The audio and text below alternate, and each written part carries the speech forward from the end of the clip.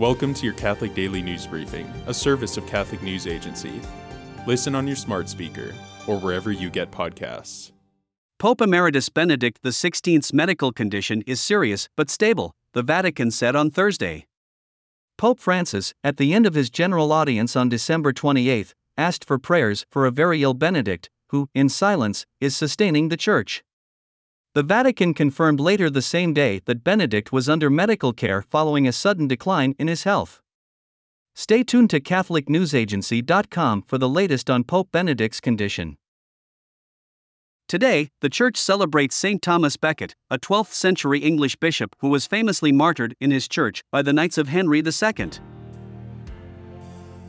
Thanks for joining us. For more, visit CatholicNewsAgency.com.